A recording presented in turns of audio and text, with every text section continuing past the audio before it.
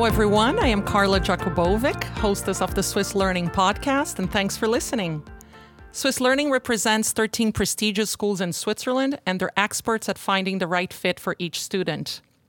On this podcast, we will showcase alumni from each one of these schools to share their success stories and insights with you. Today, our podcast welcomes Daniil Flegontov, an alumnus from Collège Beau Soleil. Daniil holds a bachelor in microengineering from EPFL, the École Polytechnique Fédérale de Lausanne, and he's now working as a trader at Trafigura. During his time at Beau Soleil, he made a huge impact in their community, being a head prefect during his last year. Daniil, welcome to the show. Thank you, Carla. Very nice to be here. Daniil, before we talk about Beau Soleil, let's talk about Switzerland. What are some of the best things that Switzerland offers as a country? Well, first thing that comes to mind is taxation, but actually that's just not something you want to consider when being a student. I think the main part of Switzerland is stability. You know, for a lot of people going to study in Switzerland, everyone comes from various backgrounds. And I mean, I myself come from Russia, which, you know, if you're say a financial institution, it's considered quite a risky country, although I would disagree.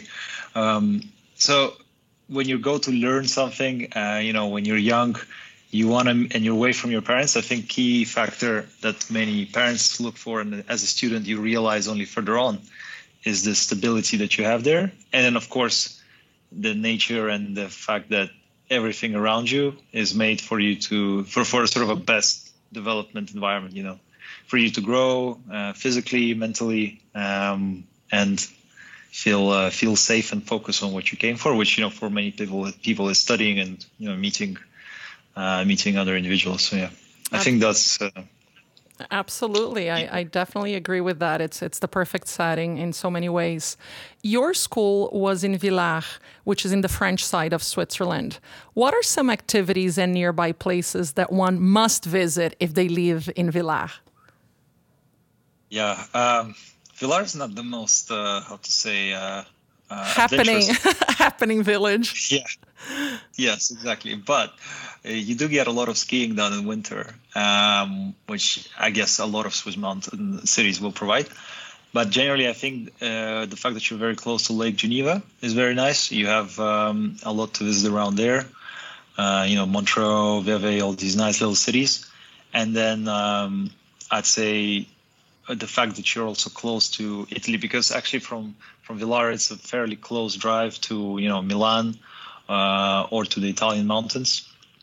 And of course, as a student, you don't really use that much of that. You just focus on skiing. But later on, I mean, I've been coming to Villars a couple of times just for weekends as well to either do skiing or just because it's a very nice setting. In the summer, equally, you have plenty of summer activities. But I think there isn't too much that makes Villars more special than any other sort of mountain village around Lake Geneva. Mm-hmm. And you just mentioned it's more about the schools.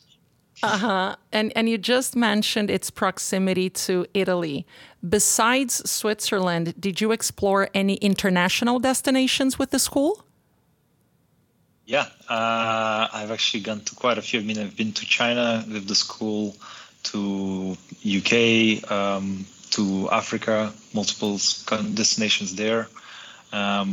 Thinking where I think that's pretty much it. But my sister who also studied there, she's gone to India with the school, and I think now they even do trips to Japan, which, you know, it always feels like the schools get better once you leave in terms of the subject. It always seems that way. Which one was your favorite trip from the ones you went on?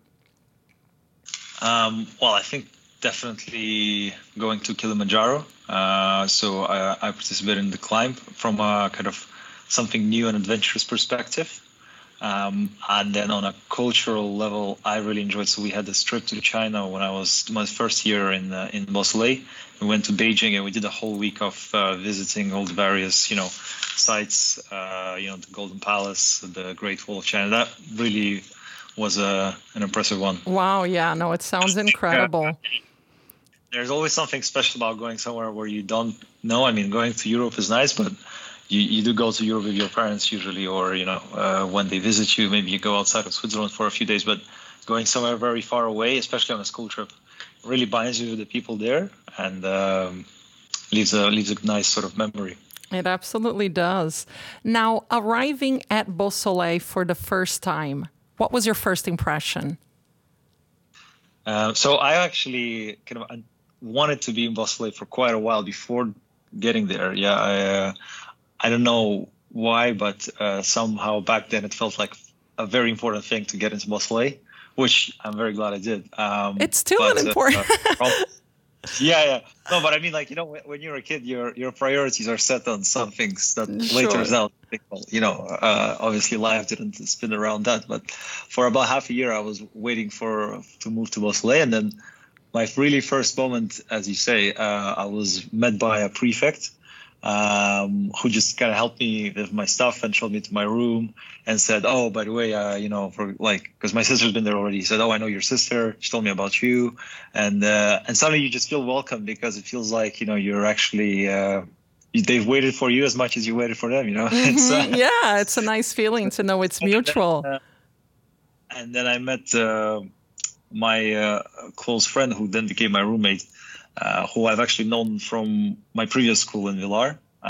So this young man called Shinshiro, he was also in his first year in Beau Soleil, just settling in, and he was before that in La Garenne, which I'm sure is another school in Villar. In the same village, yeah. We had multiple sports competitions with him before that. So it really just felt like being welcome in a new, bigger place. So that was very nice. It sure sounds like it. I grew a lot since I joined, just as the school itself. I think kids coming to Beau Soleil now will have a much bigger impression. Just all these new buildings, new staff, new kind of courses. When I just joined, it was right after the 100-year anniversary, and the school was really starting to change back then into what it is today. Mm-hmm. Yeah, they've made enhancements, but I feel like the spirit of Beau Soleil remains the same throughout the years. Daniil, how about your favorite subjects? Any? So my favorite subject was math in school throughout all of Beau Soleil. Few reasons. One of them is the teacher I had. So, now I think he works as a school headmaster somewhere in Belgium, actually, Dr. Brook. But back then, he was my teacher in maths, and from basically his first or second year onwards until end of schooling, I was with Dr. Brook. And he just had a very interesting way of teaching math. I really liked the subject, so it all worked out great. Why that subject specifically? In school, it just felt like Beau Soleil gives you all the needed sort of tools if you want to progress in something.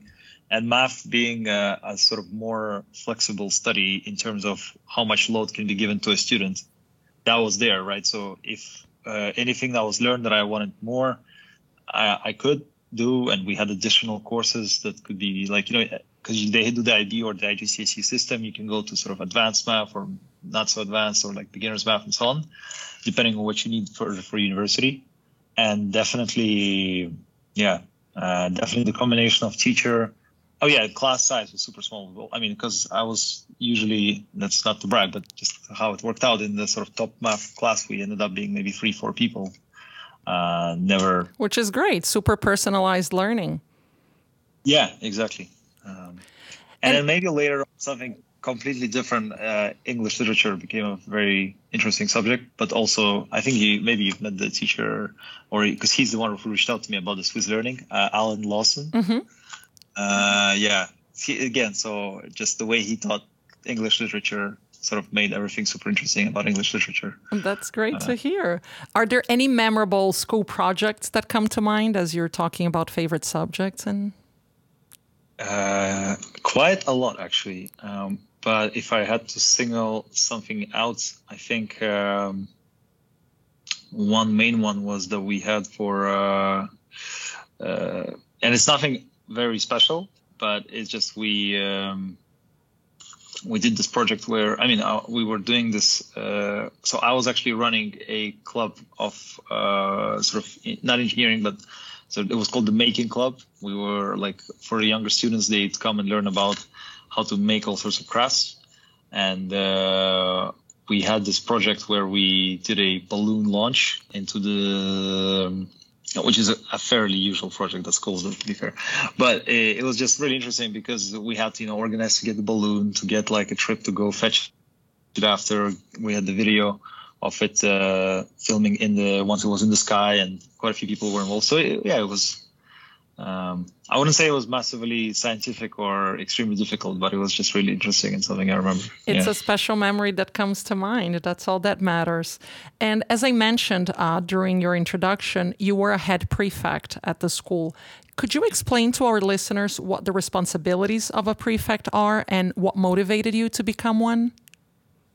Yeah, so a prefect in Beau Soleil is a bit like an intermediary between student body and teacher's body. I'm sure that's even written somewhere on a brochure or something.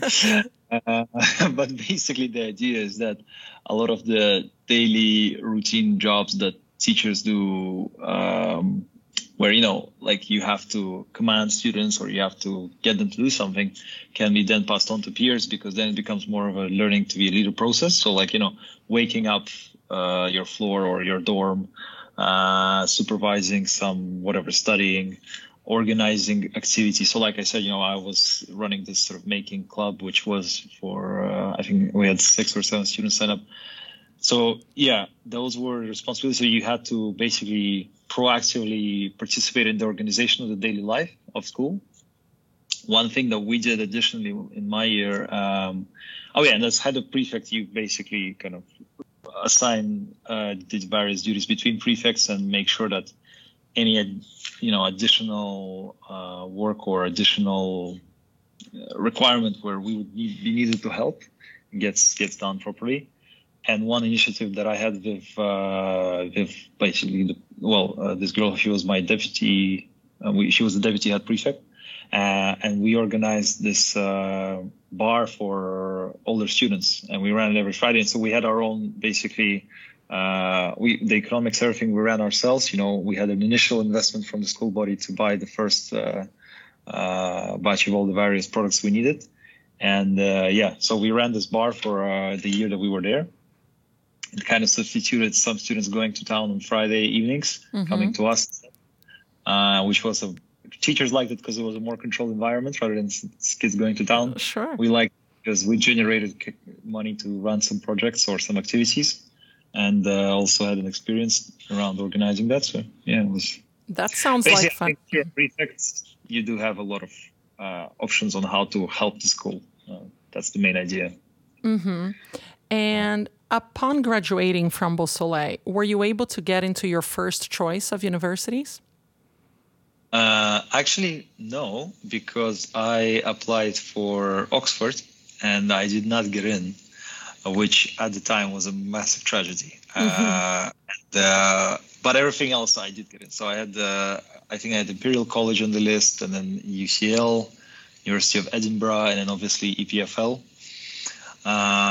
And interestingly enough, if I did get accepted to Oxford, I would have had to reject the offer back then, because my parents insisted, and this sort of became a much more useful thing in the end, was for me to stay in Switzerland and continue my timing here so I could get the Swiss passport. So a blessing in disguise. Yeah, exactly. When you're young, you don't see that. Like, looking at life back changes the way you see a lot of things. But to be fair, was very lucky that we have a leading engineering school here in the region so I ended up studying what I actually really liked and what I wanted to do. Yeah. And did you feel supported during that time when it came to apply for universities from the school, or did you feel like you were on your own? Yes, felt supported. I think we even had various trips to visit universities. And I think that was the most useful thing, because we basically went to see all the various schools, like LSE, UCL, this, that, and like even Oxford, Cambridge, and so on. And that helps you a lot, because you see a rating, you see the various courses they offer, you read about this, that in on online brochures and everything.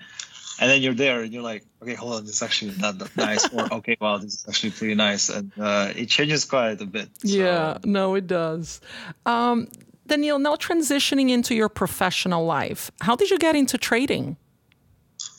So that was a very kind of random, but also very Beau Soleil related plot twist in my life. My friend, I'd say my closest friend who I met in Beau Soleil. So his family works actually with the company in which I work now on a sort of, they're one of our suppliers on some products.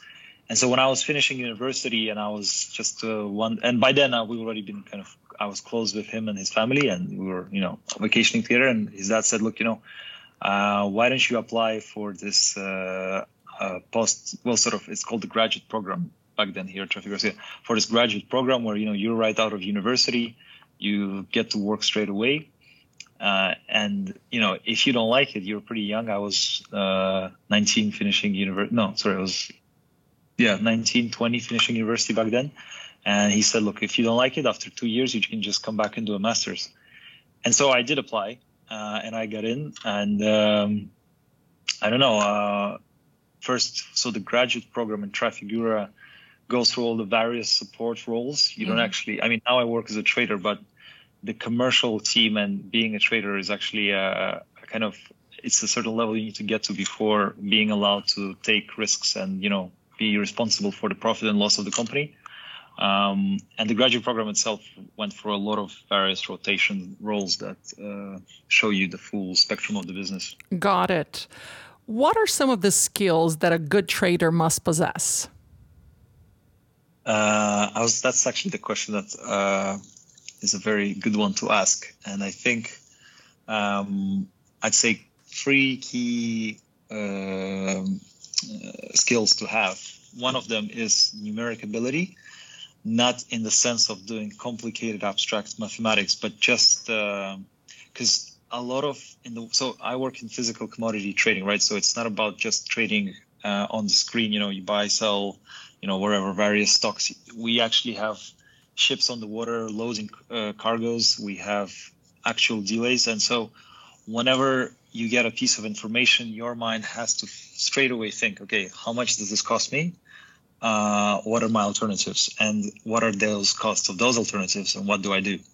And so it's not we have access to calculators and computers. No one's gonna, punish you you're not gonna be disadvantaged for not being able to calculate something fast. But your mind has to work in a way of, plus, minus, multiply. And for that, you really need numeric ability. I'd say the second one is a flexible approach. So being flexible, not rigid. So especially in commodity trading, things always don't go as you plan. Everything always gets either delayed or quality is different than you wanted or something's wrong. So you have to always look at a problem with an approach. Okay, what are the alternatives? What do I do? Because sometimes the problem that you face may actually bring you more benefit. And it just means that you have to do things differently and not how you planned. It does not mean you have to do things in a worse way. And third is, being good with people generally, because we talk a lot, even inside, a lot of team cooperation, even if cross products, cross departments, any piece of information is useful. And same when you work with clients, a lot of this is still, commodity trading is still a bit of an old business. You talk a lot to people on the phone. You discuss their market view, whether they're, and before you get to that, you talk about their families, you talk about how their day has been and so on and so on. So, yeah, people skills are very important here. And if emotional intelligence, as they say in boarding schools. Exactly. Daniil, if anyone listening right now has intentions of becoming a trader, are there any tips that you could offer, perhaps where they should intern or what sort of professional experience comes in handy? Does any tip come to mind? Anything you wish you had been told earlier on? Yeah, I think key, from an internship point of view, a lot of even students who target to go to boarding schools, there's always some capability of finding internships or various places to work at. And I think just you need to visit a lot of different countries in those times. So work with various people, if you're Russian, work with Russians, but then also go work in Asia, go work in US, go work with Europeans, learn more languages, more personal traits of various people, because then you'll be able to connect with them easier, and also work go visit places like, especially for physical training. I mean, production sites, ports. Like I have a friend who's actually did internships in the port before he ended up working in the same field. These are all useful things because even, here we sit in Geneva, we work on our computers, we do our Excels, we write emails, we call people, but somewhere out there's actually someone in the very cold, freezing winter loading cargo for us. And you have to be able to understand that. And to only do that, you can only do that once you've been there. And once you've seen the physical challenges people go through to make the whole machine work, right? Sure. No, those are great tips that you shared. What is your personal definition of success? Okay, it's not an easy question, but I think if we were to summarize it in one phrase, I think success has to be that, first of all, that you're personally happy with what you're doing. And by that, I mean, regardless of other options, you still would choose to do what you're doing, right? That, like for myself, I actually really like my job. And I like to think that every day I continue to choose to do my job. Also, I think success is being able to have free options in life, right? If you don't like something, to be able to change. If something important happens, if you're close ones, to be able to go see them, to be able to help them, and also to be able to be ready for any changes. I think, especially in our world, a lot of things happen a lot of the time. We receive much more information per minute than most of humanity before us, and you have to be able to change. And I think someone who's happy is someone who's, first of all, open-minded to any change, and also knows what needs to be done to be ready for that change, because otherwise you might end up being trapped in your own sort of restrictions posed to you by your life situation, which is fine. You just need to find a way of kind of moving away from it. And yeah. I really like your definition. Even if you have more options, you would still choose yours. I really like that.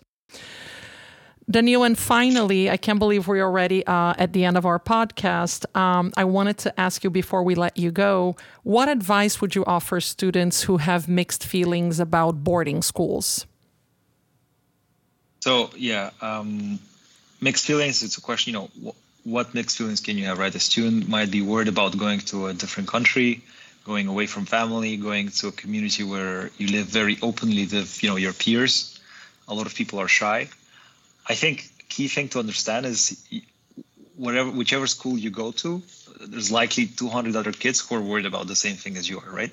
And any challenges you face, you're not going to be alone. You're going to have teachers, you're going to have other students. A lot of times, as I said, so it's prefects. A lot of schools have similar dynamic, similar roles to a prefect. And a lot of the times, prefects can be the confidant for a lot of students. Mm-hmm. And I think key is to realize that the school is there, especially in Switzerland. I'd say that from people I've spoken to and what I've seen, approaches are different in the UK, but in Switzerland especially, the idea, and a lot of students have a more free choice of how they want to structure their education and their development. So I think for anyone who's worried, they should understand that it is kind of in their control. No one's going to force them to do things that are deeply, painful and problematic, but sometimes you can obviously face challenges or do things that you have to and not that you want to, and that's normal. That's just part of being a teenager. So yeah, don't worry, because there are other people to help you, and you're not alone. Yeah. And you mentioned you got into your current job through a friend from Beau Soleil. Do you still keep in touch with any other friends? Oh yeah, I actually just came back from a trip. Last week I was off. We did a trip with, now it's a group of 16 people, but it all started with 7 friends who actually 6 of us, and then one of the guys is a brother of a friend. 6 of us all went and met at Beau Soleil, and we do a trip, I think twice a year or so. Wow, that's great. And actually, we're not the only. I mean, we like to think we're the only such bonded group in our school, but there's actually quite a few groups of people who still remain. I mean, my sister's closest friend is a friend she met at Beau Soleil. So yeah, those are the friendships that last a lifetime. They really do. Daniil, I really, really enjoyed having you on the podcast today. Thank you so much for sharing your story with us. If any of our listeners wish to continue this conversation, can they find you on LinkedIn? Yeah, absolutely. That's fine. It's my name. And then if anyone needs very sort of like, I think email is a better way to contact just in terms of checking. So if someone can reach out to you, they really want to ask something. You have my email, Carla, and also it was a great pleasure. I'm glad to promote Swiss education any way I can because it's given me so much, and I hope that people who are still deciding see the value add there. Thank you so much, Daniil. If any of our listeners have any questions about anything else they heard on the podcast today, feel free to email me at carla@swisslearning.com. Thank you for listening, and until next time.